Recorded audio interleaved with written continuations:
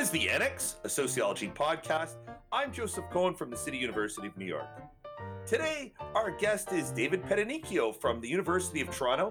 David recently published Politics of Empowerment, Disability Rights, and the Cycle of American Policy with Stanford University Press.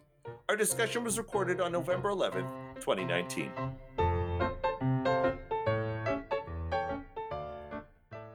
We're here with David Pettinicchio from the University of Toronto. David recently published Politics of Empowerment, Disability Rights and the Cycle of American Policy Reform with Stanford University Press. This summer, David published pieces in the Washington Post and the American Prospect, arguing that the rights and well-being of disabled Americans is under attack, and that society either isn't paying attention or isn't taking the issue seriously. It's a pleasure to have you here. Welcome, David. It's wonderful being here. Thank you for having me. So let's start with your op-eds. This June, you wrote in the Washington Post that the rights of disabled Americans are under attack and that we aren't even turning our heads. What's happening? How are disabled Americans' rights under attack? I think this really gets to the heart of the book, and I think that one of the key features of the book is that if you really want to understand where we are today with the current state of affairs, you have to know how we got here. And that means looking at the sort of political, institutional, organizational processes that got us where we are today. So when I was writing the op-ed, but also writing the conclusion of the book, a lot of things were going on in the sort of the 2015, 16, 17 period that I think really made the book a lot more meaningful to me and hopefully to readers than I thought it would be.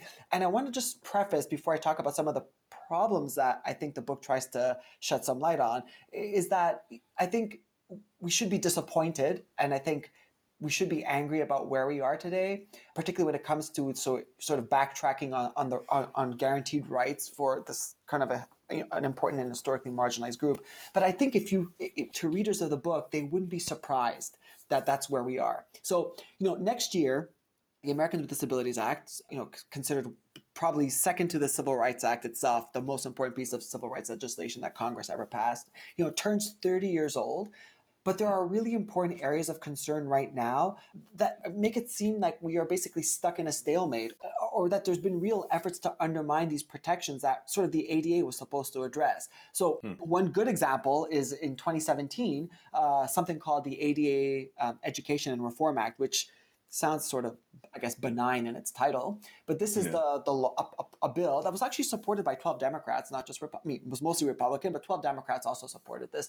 Proposed relaxing requirements for businesses to provide reasonable accommodations. And it's interesting because advocates here saw this as, another example of rights rollbacks, and conservatives saw it as protecting small businesses from frivolous lawsuits. So what this law does, or proposed bill does, is that it just makes it hard for citizens to mobilize the law by letting them immediately go to court when they experience a sort of violation or lack of accommodation. So basically, what ends up happening is that businesses would have 120 days to figure it all out, and they would have to show. They don't have to actually show that they've done something.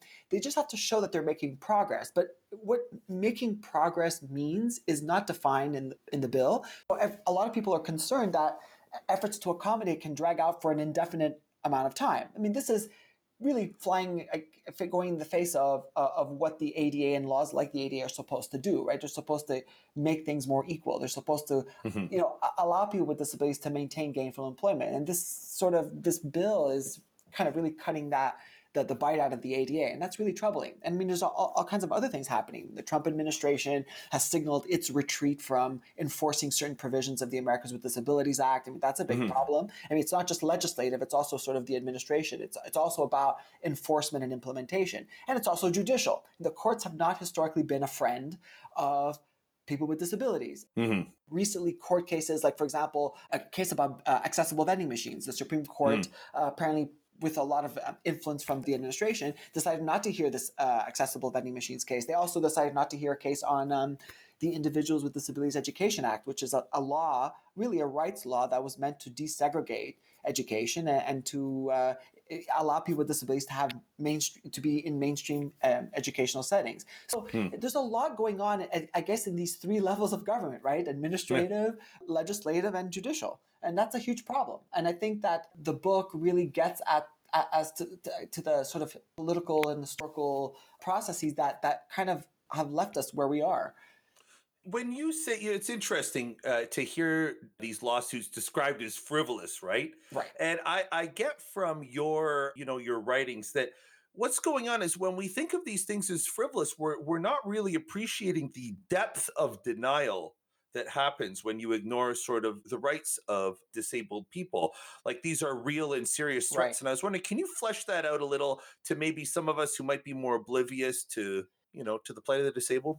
Yeah, I mean, I think this is a really good point. And I think that, when we were talking about frivolous, the idea of treating something as frivolous, or even in the Mm, political rhetoric that, a lot of conservatives bring out when a bill is being introduced or discussed, it sort of really is an indicator, not just of an institutional problem, right? But it's also an indicator of sort of a cognitive and cultural problem, right? These are barriers that mm, exist about how people understand the plight of people with disabilities, right? As I think differently than they might other historically marginalized groups. And despite that, the fact that the intention behind disability rights legislation was to bring people with disabilities closer to other historically marginalized groups in the way the law sees other historically marginalized groups, I think that that hasn't happened. And in fact, that's one of the curious things about disability rights legislation that my book talks about, right? And that activists and legislators have recognized, and that is that, you have to go back to how disability rights entered the political agenda to begin with. And it wasn't through the Civil Rights Act, right? I mean, I talk about political entrepreneurship, the idea that legislators tried to amend the Civil Rights Act, but for a variety of reasons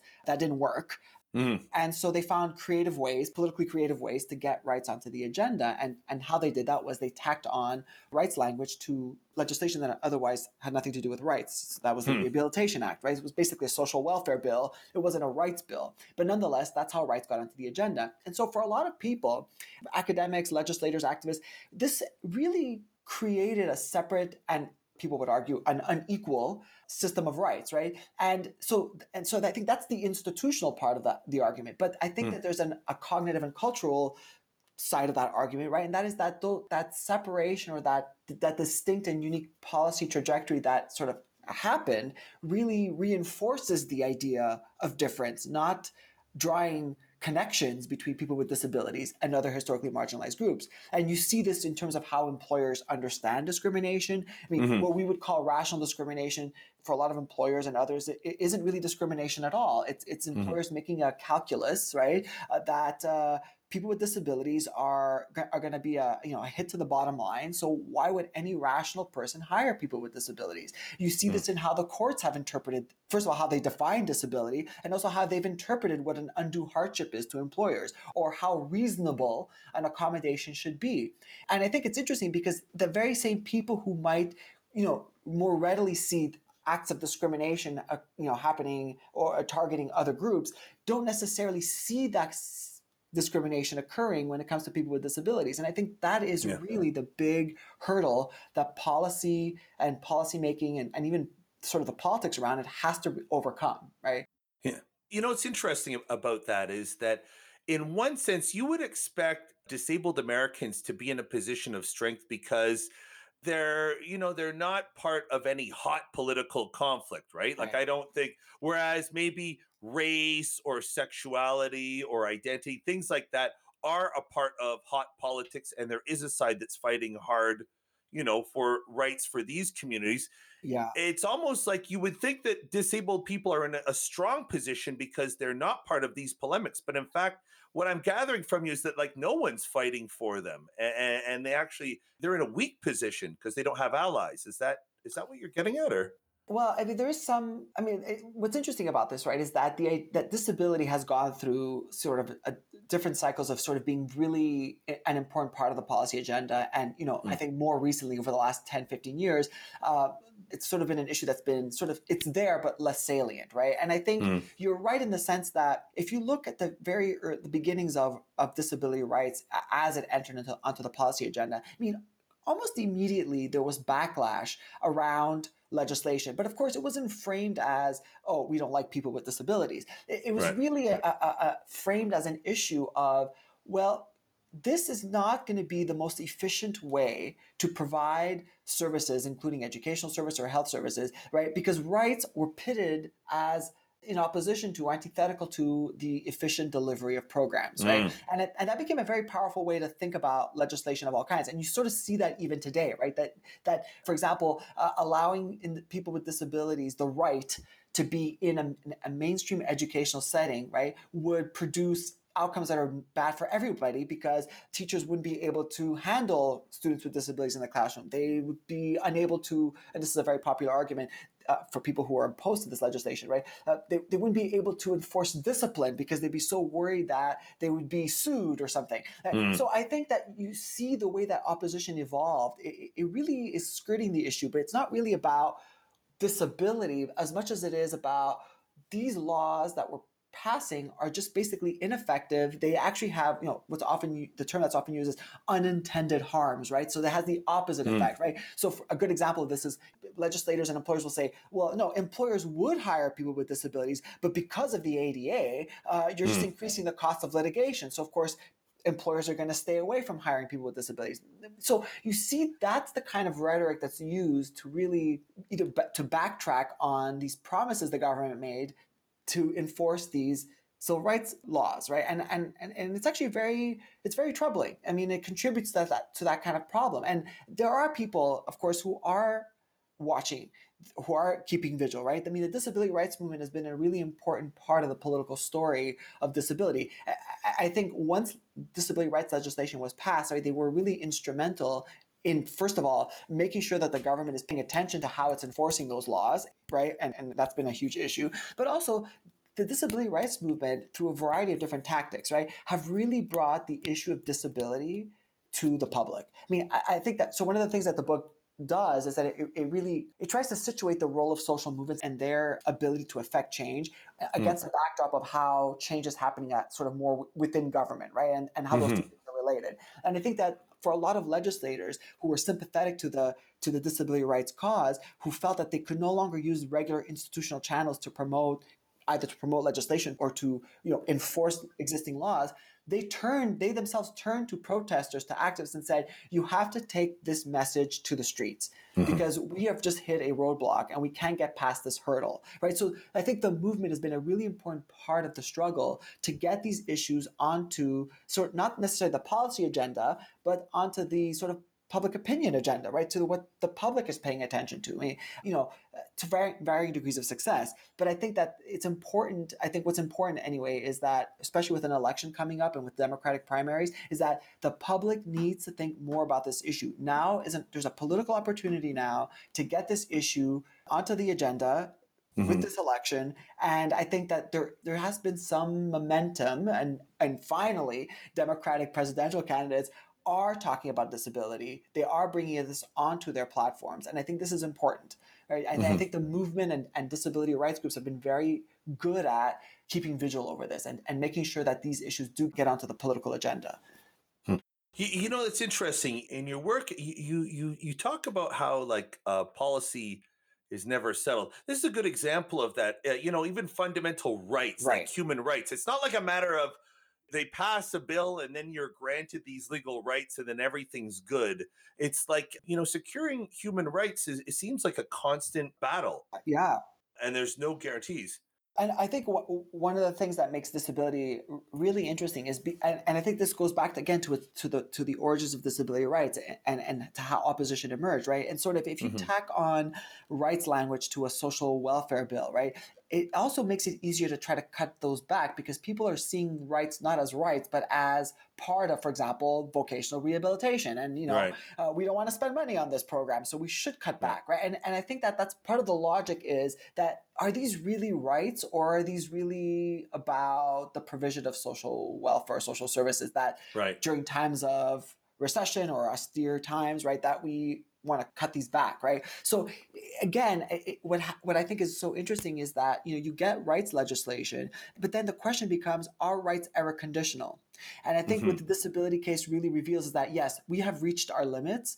Disability rights is at the limit of how far we're willing to go, because as soon as you start talking about costs or you start pitching the argument as this is a cost issue, this is an efficiency issue, Yeah. well, it seems that history will dictate that those arguments kind of win out. Hmm.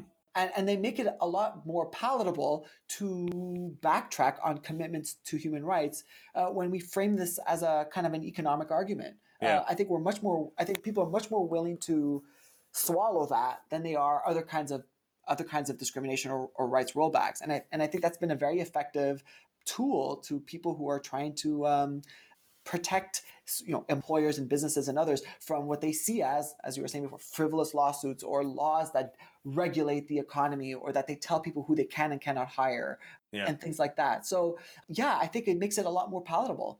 Now that boundary is really interesting. I mean, you could imagine it being applied in a million ways, right? You could Right. say like, well, it's economically inefficient not to hire children because adults are too big to get into the gears of Right. machinery, Right. and I'll Right. have to hire some expensive adults when I could just take some street children. Right. No, Like, and I think what's sort of ironic is, historically, the economic argument was what eventually drove a focus by government to undo or address discrimination, right? Because uh-huh. vocational rehabilitation programs, their heyday between the 20s and about, the early 60s were really about getting people with disabilities into the mainstream of life through Hmm. work. So of course the government didn't want to seem hypocritical providing vocational rehabilitation services, and then people with disabilities are discriminated against Yeah. in the market, in the job market, right? And so the argument has always been a mix of economic and moral imperative, right? That it's in the country's best economic interest to get people with disabilities the kinds of opportunities, equal opportunities that they need. But I think that from when civil rights more formally that language entered the picture, it started to become more of a challenge in terms of public educational institutions, for example, and public transit companies were among the first to say there's no way we're going to be able to implement the kinds of things that these laws are asking us to do, right? Mm. And I think what happened really is that there's been a sort of a push and pull between the Congress and the administration and various administrations to sort of figure out what disability rights should look like when they're put into practice. And unfortunately, Hmm. that has meant really taking a lot of the bite out of what Congress really intended when they passed things like the Rehabilitation Act and even subsequently the Americans with Disabilities Act, right? And what I find I think very troubling is that we're talking about laws that, I mean, if you go back to the Rehabilitation Act, they're almost, let's say, 50 years old, right? So in these 50 years, let's say in this half century, when we talk about why policies remain unsettled, I think every time that we have a conversation about disability rights, whether it was when the ADA was supposed to be restored in 2008 or even today, right? These are all examples of how we are still questioning laws that are meant to protect basic human rights. Right. And that's really telling about, I think, the policy process more generally. Like, why is something this fundamental, why has it failed to be so entrenched into within institutions, but also more generally in just this sort of the public consciousness? I find Mm. that very problematic. Yeah.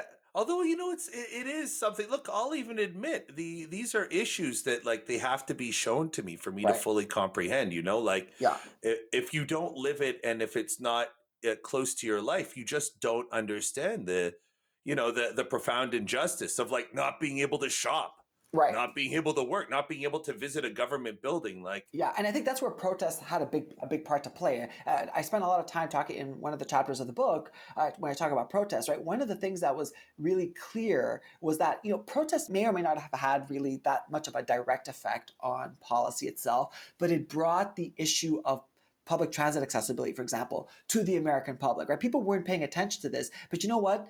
They saw, for example, protesters trying to get on a bus drivers denying them access to the bus. And despite those delays that it caused passengers in interviews done with reporters of the time, right, LA Times and New mm, York Times, they were actually very sympathetic. The public was sympathetic to these issues that for a long time were really just kind of constrained to policymakers. Now these issues were becoming real to everybody else. And I mm, think you're right that part of understanding how disability rights can really be successful in terms of legislation is sort of that sort of empathetic part of it, right? That people have to understand and experience and see the kinds of problems that people with disabilities face in their everyday lives, right? Mm. That's a big part of understanding kind of the relationship between public preferences and attitudes, and this sort of these institutional changes that occurred. And I think there's just this disconnect between these policies that have been around for such a long time and this lag in public attitudes. And I'm using the word public very generally. I include employers and businesses in that Mm. public as well. That our interests have not gotten closer together in trying to think about disability rights. It seems to be they've either grown further apart or still quite distant. And I don't know that policy has been very successful in bringing people together. That's another problem, right? It's another obstacle that I don't think has any immediate kind of resolution, right? Or any immediate political resolution. I think it's bigger than that. Yeah. I just wanted to ask you another question because, we were talking at the ASAs this summer, and, a lot of what you said really blew my mind. I think that, there's a lot of perspective to be gleaned from getting, observing the disabled community, asking about their views. And you told me something very interesting. You told me that, even though we would expect sort of the disabled community to have very left views, their views aren't entirely consistent with Right. the views that are the agenda that's espoused by the left. In particular, they have differing views on abortion and stem cell research Right. and assisted suicide. And I was wondering maybe if you could just before we go, just tell us a little bit about that. Yeah, I think this is a really important point. And also, I just want to sort of preface this by saying that a lot of social movements kind of experience these kinds of conflicts, right? When people's interests don't always come together, right? And you see this with the feminist movement, et cetera. But I think part of what I try to do in the book is to, as I was saying earlier, is to link social movement emergence and also how that movement evolves over time to the kinds of institutional changes that were underway. And that means both how policies provide tools to frame grievances, but also how threat motivates social movements, right? Yeah. That the reason why we have activists mobilizing is because their rights are under threat, right? So one of the things you see is how organizations change over time, how their targets change over time, right? And also how issues evolve. So I don't think it's surprising that you already have a heterogeneous constituency, right? And I mean that in almost every way, right? Yeah. In terms of the type of disability, their everyday experiences are very different, and also their politics are very different. Which at first I think is unifying in that there's a struggle originally to implement a broad rights agenda so that everyone could really get on board with this. We need civil rights. Civil rights have to be implemented. But then I think that as issues became more distinct over time, and I think all social movements kind of age into this, right? And as issues begin to just get older, or they even age out of the political agenda, you start seeing what ends up being emphasized as differences in that constituency rather than similarities. Right. And so for example, as you were talking about earlier, right? Issues like right to choose and physician-assisted suicide. I mean, these are both issues that inherently emphasize. I'm trying to think of the right language, right? They emphasize the screening out of members of a group. Right. In fact, these issues are problematizing disability status or disability identity. They're not celebrating disability identity. Yeah. So for many activists, it's really hard to support those kinds of efforts when at the same time, we're also trying to empower and politicize a disability identity, right? And these two things seemingly do not go together. So I think that if you think about it in that way, it doesn't become all that surprising that on several issues that are important to the disability rights cause, that people are not going to necessarily see these issues the way people who are members of other social movements or people on the left will see these issues, right? They mean something different to this constituency, right? Right. All right. David, this was a really great talk. I hope you'll be able to come back again and talk more. Yeah, it was fantastic. I really enjoyed talking with you, and I hope to do it again soon. All right. Take care. That was David Pettinicchio. Thanks, David. Take care. Okay, take care.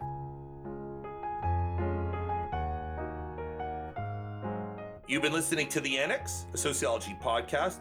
A special thank you to David Pettinicchio from the University of Toronto. His book is Politics of Empowerment, Disability Rights and the Cycle of American Policy Reform with Stanford University Press. We're on the web, sociocast.org/annex, on Twitter @sociannex, and on Facebook, The Annex Sociology Podcast. Our producer is Liseth Moreno. Music by Lena Orsa. I'm Joe Cohen. Thanks for listening.